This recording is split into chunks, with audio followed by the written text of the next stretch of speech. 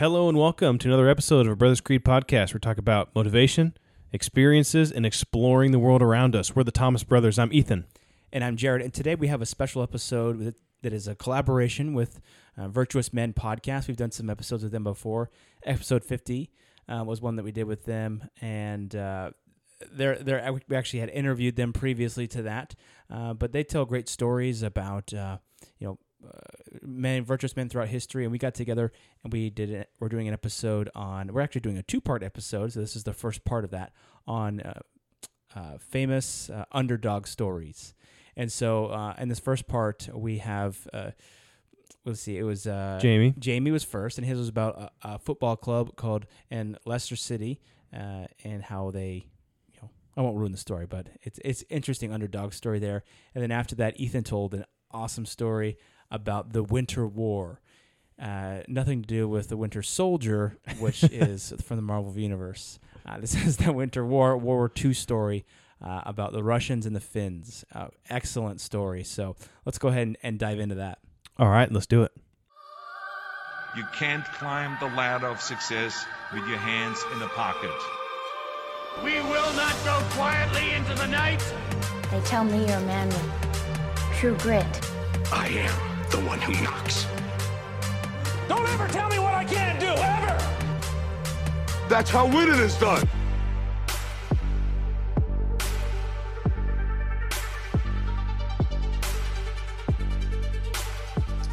Hello, everybody. Welcome to another collaboration between Virtuous Man podcast and a Brothers Creed podcast.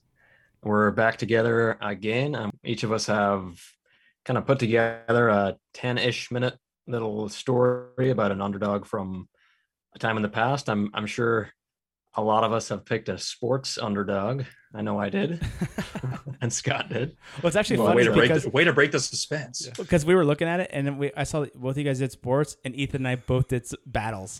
did war. Oh, okay. Ooh, Nice. Oh, I like this. Is going to be good. Nice. So it's going to be a good mix. Yeah, I'm looking forward to this. So let's see. Yeah. So go ahead. What's our order? So first we got Jamie's up. Jamie, you want to give any Right. background to your story, or let's see? So this is a sport I'm passionate about, which is soccer, specifically English soccer. So that's all I'll say, and yeah, let's just get into it. All right, here we go.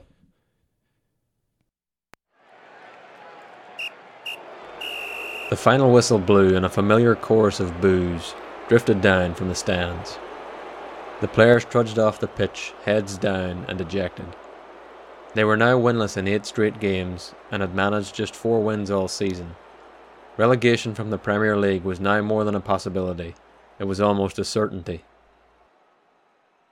It would take every ounce of effort from the players and every ounce of support from the fans to stay up now. No one could have even dreamt it at this moment, but they wouldn't just stay in England's most coveted league. Just 14 months later, they would make history in the Premier League and prove all their doubters wrong in the process. This is a tale about one of the greatest underdog stories in sports history. The story of Leicester City making the impossible a reality during the 2015 season. First, a little history about Leicester City Football Club. Leicester City, first known as Leicester Foss, were founded in 1884. They are nicknamed the Foxes due to the Leicester area of England being widely considered the birthplace of sport fox hunting. They became Leicester City after World War I and achieved some success, winning the English League Cup 3 times in 64, 97 and 2000. The late 70s to early 90s were years of ups and downs, struggling to cement a place in England's top division. Between 1999 and 2000, they achieved a mainstay in the top-flight Premiership with 4 successive top 10 finishes. But in October 2002, the club went into administration, having racked up over £30 million in debt. They fought their way through the Championship, England's second tier, throughout the 2000s, and finally achieved a promotion back to the top tier of the English Football League in 2014. Leicester fans felt they were back where they belonged, back amongst the famous English clubs like Manchester United, Liverpool and Chelsea. They even started quite well, sitting in the top 7 partway through the season. But then a dismal run of form left them in serious trouble of tumbling back into the lower divisions. They went winless in 8 straight games, earning just 2 points out of 24. But the players dug in. On April 3rd, 2015, they were bottom of the league with just 15 points. The bottom 3 teams in the Premier League are relegated at the end of the season, and they found themselves a full 7 points from safety with just 9 games remaining. Then began what became known as the Great Escape. On October 4th, they edged past West Ham United 2-1, with an 86th minute winner from Andy King. A week later, they pulled off another late win against fellow relegation fighters West Bromwich Albion, thanks to a stoppage time winner from Jamie Vardy. A comfortable win against Welsh side Swansea followed. Yes, there are Welsh teams in the English leagues. On April 25th, they faced now bottom side Burnley at Turf Moor. Burnley were awarded a second half penalty kick, but when Matthew Taylor's spot kick rebounded off the post, Leicester hit Burnley on the counter-attack, and the ever-reliable Jamie Vardy bundled the ball in for a 4th straight win. Leicester were now out of the bottom 3. They suffered a 3-1 home defeat to Chelsea at the end of April, a game that awarded Chelsea the Premier League title. But at the start of May, the Foxes made it wins 5 and 6 out of 7, with comfortable wins over Newcastle and Southampton. "I don't know why it's changed for us," said Nigel Peterson, the Leicester manager. They played out a nervy draw at Sunderland on May 16th, but with fellow relegation battlers Hull City failing to win, Leicester were now mathematically safe from relegation, with a game to spare. The following week they hammered already relegated side Queen's Park Rangers 5-1 at the King Power Stadium, and finished the season a respectable 14th. Things were looking up for the Foxes, but as they changed managers for the 2015-2016 season, dumping Peterson for the experienced Italian Claudio Ranieri, they could have scarcely imagined just how good things were about to get. Claudio Ranieri had previously managed the London club Chelsea.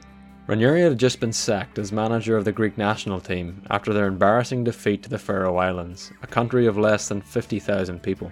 And as he took on the managerial role at Leicester, most expected another year of struggle for the team.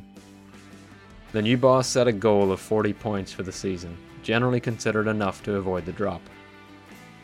To put it mildly, Leicester City were minnows in the English Premier League, and after barely making it through the season before, and with a new manager coming in, most expected them to flounder. Since the English top tier was christened the Premier League in 1992, just 5 teams had managed to win the championship come 2015. Outside of the 95 winners Blackburn Rovers, the other 4 were some of the biggest clubs in the world and were financial juggernauts: Manchester United, Arsenal, Chelsea, and Manchester City. In the history of the Premier League, the winners had never finished below 3rd the season before winning it all. Leicester had finished 14th in 2015 and had a payroll of about a fourth of that of Chelsea's. But the Foxes had a brilliant start to the season, winning 3 and drawing 3 out of the first 6. Their star goal scorer Jamie Vardy was a sensation. Vardy was something of an underdog on his own.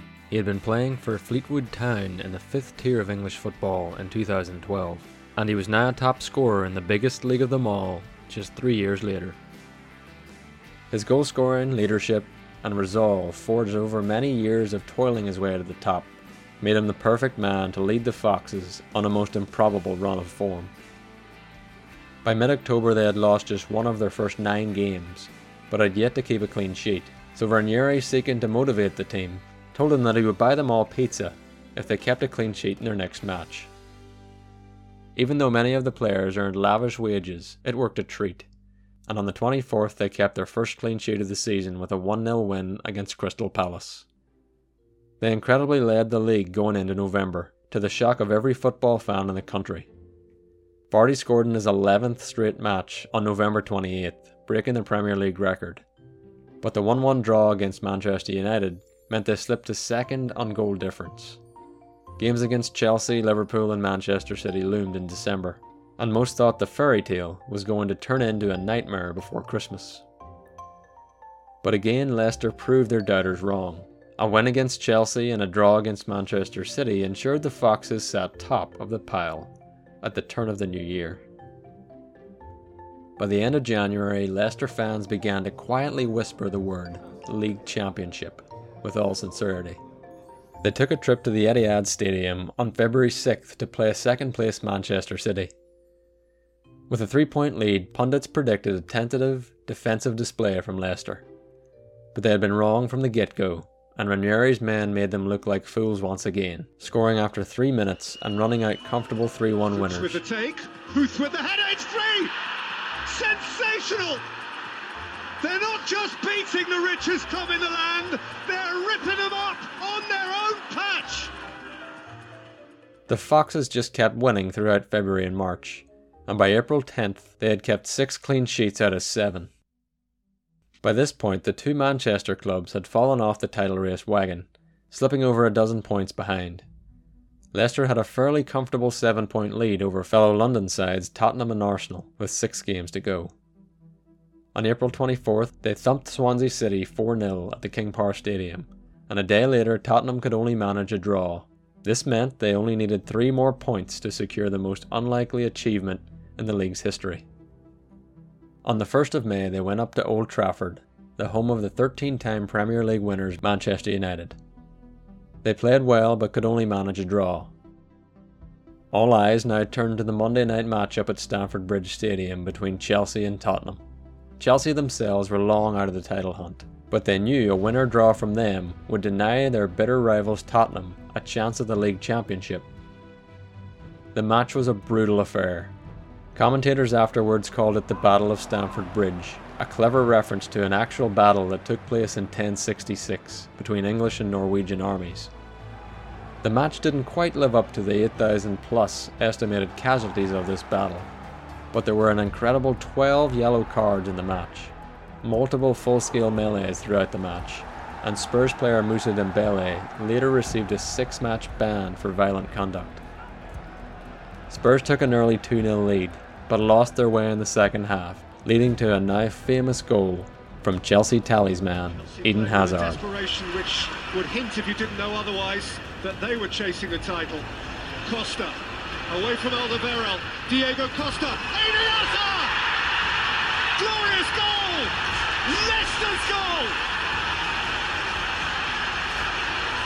Leicester City are 7 minutes away from being champions in England! With the final whistle blowing and the match ending 2-2, Leicester had an unassailable lead and they were champions with 3 matches to spare. Leicester City, tiny Leicester City, had just won the Premier League. The story of Leicester City is a true underdog story. They literally went from the 3rd tier of English football in 2009 to the very top of the Premier League just 7 years later.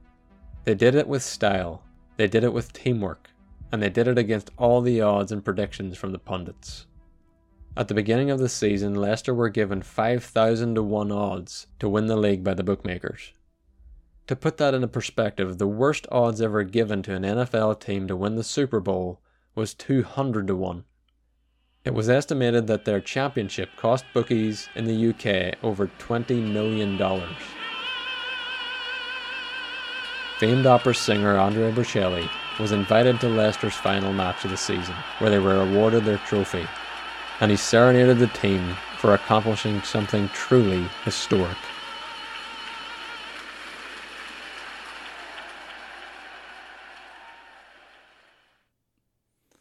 Oh man, what a crazy story. I think explaining the odds at the end just really put it into perspective how shocking that was. Wish I had money on that game. There was a Leicester fan who put £5 on his team at the beginning of the season, and he got, I think, 25,000 pounds from that. Wow! Oh my gosh! So I think he bought a lot of drinks that night. Yeah, he spent it all in one night, probably. Yeah. And until recently, I didn't really understand that teams could be relegated from the league. I mean, it's like if you're in the, and for those listeners that don't completely understand it, and correct me if I'm wrong in this too, but if you're at like the bottom of your specific league, one of the worst teams, and you can get relegated, which is basically just demoted to the the next tier of teams, so the next sub tier of right. teams. And then, I guess you said that they got relegated again to a third tier potentially, and then kind of at the end of the season you could be promoted back to the higher teams or higher leagues if you're better, and they made it all the way back up to the top of the first Premier League, which is amazing. Yeah, I mean some teams, they go down and they just lose, financial backing, and they just go all the way down, and you never hear from them again. So it really is like that. It's not like, you think American sports, NFL, if you finish winless, you're still in the league the next year, but that's not the case. Otherwise, the Eagles would be totally gone. Yeah. Well, you did a good job of like showing that it wasn't just the team; it was also the individuals too. So it was very much them as well as the team. So you did a good job of highlighting that aspect of it.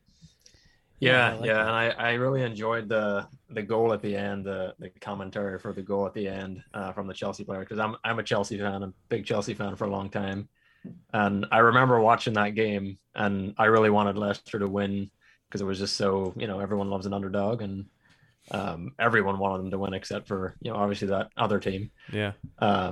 And yeah, it was just a great game, just a really, really dirty game. Everyone was just getting stuck in, and there's 12 yellow cards. Somehow there was no red cards, but it was great to watch. Did you say that, like, points wise, they still had 3 more games to play in the season, but points wise, they were the champions? And so it's like they knew that they lost, even if they lost those 3 other games, and they would win the whole champion or the whole championship, which is kind of cool.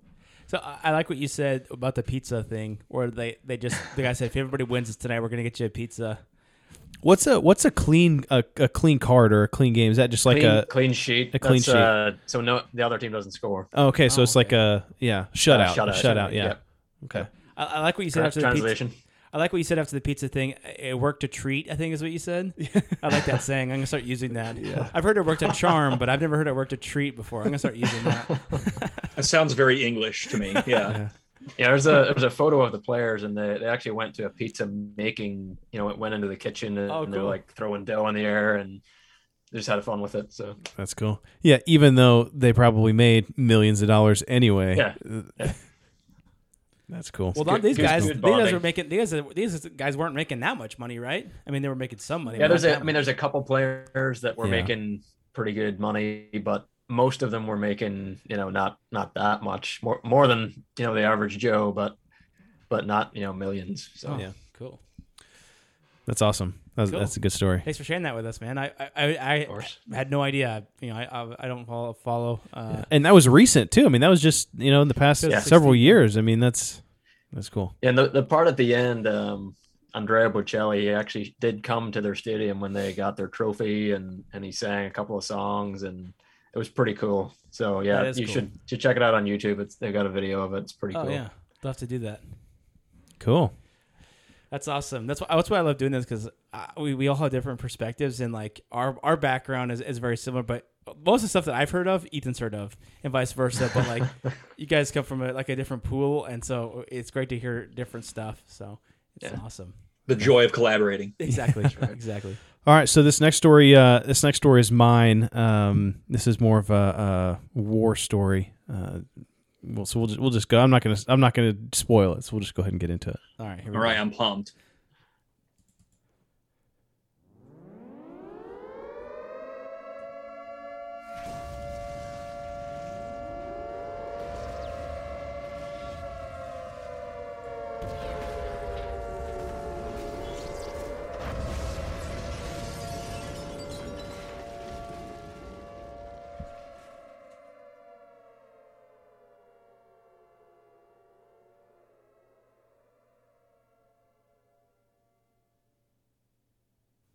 As the sirens whined and the bombs fell in the town of Helsinki, Finland, the people huddled into their shelters, wondering, why is this happening to us? The Winter War. Finland had declared itself neutral at the beginning of World War II, but the Soviet Union made demands that Finland surrendered to them substantial border territories as a buffer against German invasion. Finland refused.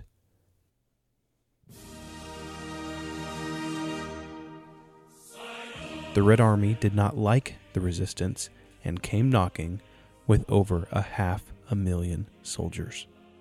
On November 30th, 1939, the Soviet Union bombed the capital of Finland, killing hundreds of citizens and destroying over 50 buildings.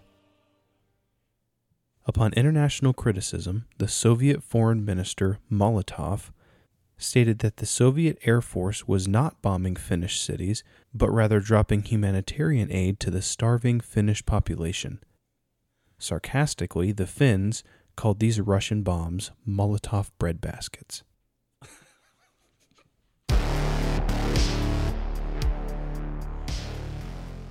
The Soviets had over 500,000 men to Finland's 150,000, which included 9 units of reserve civilians. Russia had 3,800 aircrafts to Finland's 114, 4,000 tanks to 32 obsolete tanks. The Finns had only 60 days of ammunition, shells, and fuel left in reserves when they were attacked. The Soviet Union did not expect resistance and anticipated that the fight would be over in a few weeks. They fully intended to conquer all of Finland, a weak, sparsely populated, isolated nation. Or so they thought.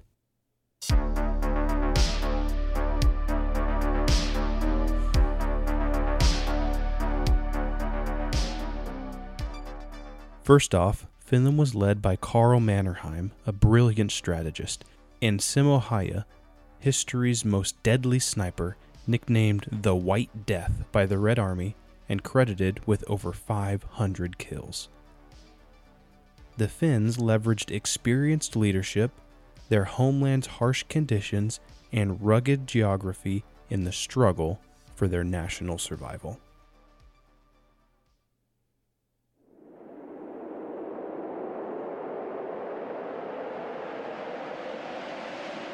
That close to the Arctic Circle, the days are short and the nights long. Temperatures often reach negative 45 degrees Fahrenheit, with feet of snow. Though vastly outgunned and outnumbered, these strengths combined with guerrilla tactics gave them a fighting chance.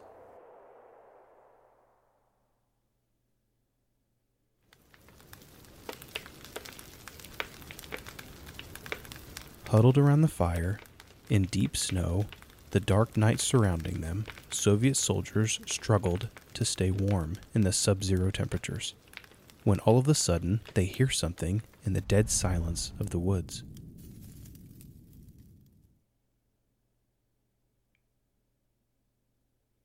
Out of the black tree line fly men on skis dressed in all white.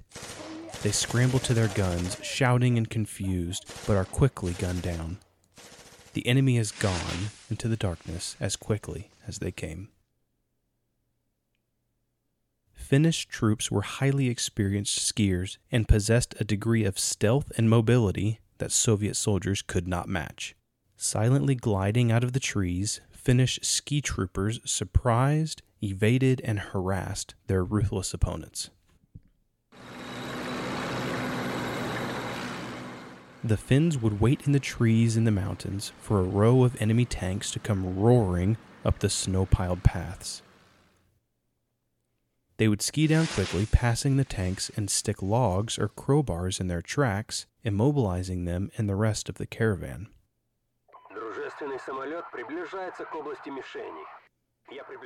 Once reinforcements arrived and the tanks were emptied, the Finns would barrage the enemy with machine gun fire from up high.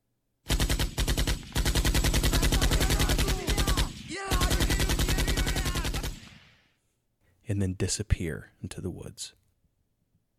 As some sort of ironic payback to Minister Molotov's breadbasket bombs that were dropped on their capital, the Finns created the Molotov cocktail.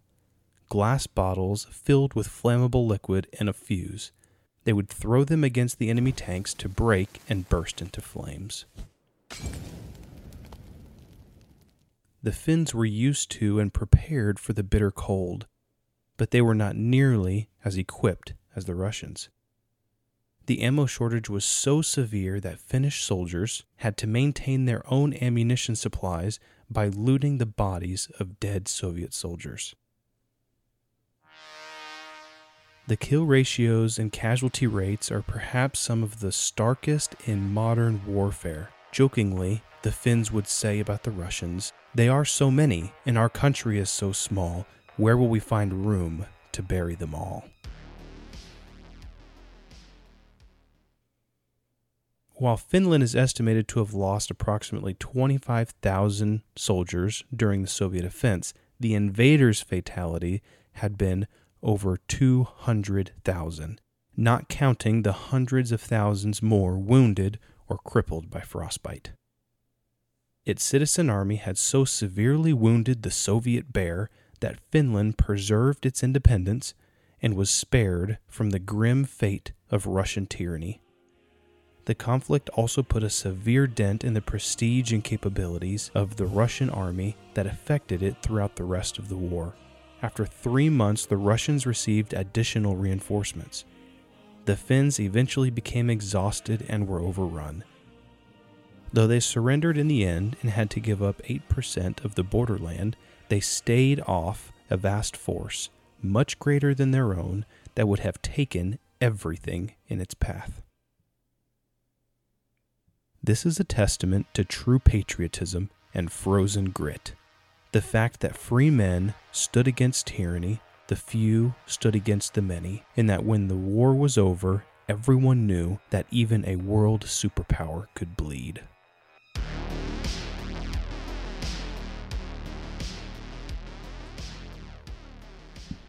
Nice. I love a good World War II story. Oh, that's incredible. Yeah, It's like, what's funny is that the war really only lasted 3 months. I mean, it's like the Winter War, but it was so many against so few, and they were just like, nope, not in my house. 200,000 people dying in 3 months. That's crazy. Yeah. Oh yeah. I already had a pretty big respect for Finland, but now it's been catapulted big time. That's just amazing. And it was crazy too, because the Finns, they were prepared. They had all their camo. They all had white. Everything was painted white to match with the snow. And the Russians came in, and they were all wearing like their khaki coats and everything else, and their green tanks and everything. And it wasn't until probably the last 6 weeks, or no, not even the last. They said the last month of the war, they actually decided that, hey, maybe we should like paint our tanks white, or like maybe we should start wearing white clothes so that they can't see us as well. And it's just crazy. Well, what's funny is that's kind of reminiscent of the Battle of Stalingrad, but reversed. Like at the Battle of Stalingrad, the Germans were the one that came in and said, this is going to be done in a matter of weeks. And they were unprepared for the winter, but the Russians knew the winter there. And so they were also tons of Russians died there, but they were kind of used to that winter, and they were able to defend the city of Stalingrad. It's kind of interesting. Yeah, I wonder, because this was really at the beginning of the war. I wonder if they learned a lot from this engagement with the Finns, just on how that winter fighting went. I wonder if they probably learned a lot from that time. Oh yeah, well, and it's really interesting how you highlight the fact that they used really unorthodox means to get ahead of their enemy. Like I never knew that's where the Molotov cocktail came from, but I mean, man, what an effective weapon right there. I mean, and like you said, just painting their stuff white or going on skis. I mean, who would ever think to do that in battle? But look at how effective it was. Yeah, I mean, it allowed them to get in and get out really without any. Just quickly. I mean, you can't chase down somebody on skis whenever you're not wearing skis. It's just crazy. It reminds me of the Russians nowadays. Like even back then, they were like, "Oh, we were giving humanitarian aid." It's like, yeah, right. Nowadays, they're like, like all your troops are in Ukraine. It's like, those aren't our troops. They don't have patches on their shoulder. And then like later, like, yes, they were our troops. And you're like, we knew this all along, We didn't tell them to go there. I was like, what? We have tanks in Ukraine? I don't know what you're talking about. Do they have patches on their shoulder that say Russia? No, well, they don't have patches. Oh, well, they must not be us. And then it's like, surprise, it was us. It's like, oh my gosh. Whoops. Well, so how did you come to know about that story? I had remembered learning about it years ago, but I couldn't remember the details. And I remember just I remember being a similar story to like the 300 Spartans, right? The people that that stayed off an entire Persian force, and so just did some research into it, and I was like, yeah, this is definitely an underdog story that I definitely want to share. Wow. Yeah. Oh yeah. Well, and that's also another interesting thing too, is like whenever we think of the term underdog, I think a lot of us, we think of sports, but as it applies to warfare, I mean, that is a totally apt description, like someone who overcomes the odds to gain victory, Yeah, I think a lot of it has to do with leadership too, and I mean, this kind of goes back to the soccer story. They had new leadership and potentially new coaches or trainers or whatever else, and they knew what to do, and they had experience, and they knew their situation and what their enemy was going to be like, and it wasn't just kind of chaotic. Let's just send as many people as we can and try to punch through the front door. I think that's one of the things that leadership definitely saved them. But Russia's leadership, it seems like most of the time was just throw more men at it. That was the leader. That was the leadership. It's like more men, and then I guess I should have picked up on that was the beginning of the war, because the Finns were picking up ammo from the Russian soldiers. It's like, well, if it would have been towards the end of the war, there wouldn't have been much ammo left. It's also funny too that you chose to do a story about Finland, because we recently did a post about a major figure in Finnish history who helped. He really helped Finland develop a sense of national identity and unity in the late 1800s. So hearing this story is almost like a fulfillment of that. It's like they already had a huge sense of national unity. It seems that, and like they were ready to fight for their country. Yeah. Yeah, so I thought it was cool. Yeah, very cool story. I guess moral of the story: don't attack a country in winter. Yes. Yeah, I think if it would have been the summer, I think it would have been a completely different story. Although I was reading that it was actually beneficial for the tanks, because then they didn't get stuck in the mud, because everything was just frozen solid, and so they were able to go across river or lakes and just frozen everything because it was just everything was frozen. So that's the only benefit, but I'm pretty sure the soldiers would have preferred it the other way around. Right. Yeah. Also, if you haven't heard, Ethan, we did one of our Halloween stories. Ethan talked about we talked about some Halloween war stories, some scary war stories, and Ethan talked about how in Vietnam there was these phantom type ghouls that were in the trees, and so the conspiracy theory is that they poured Agent Orange over all the trees to kill the foliage and displace these ghouls.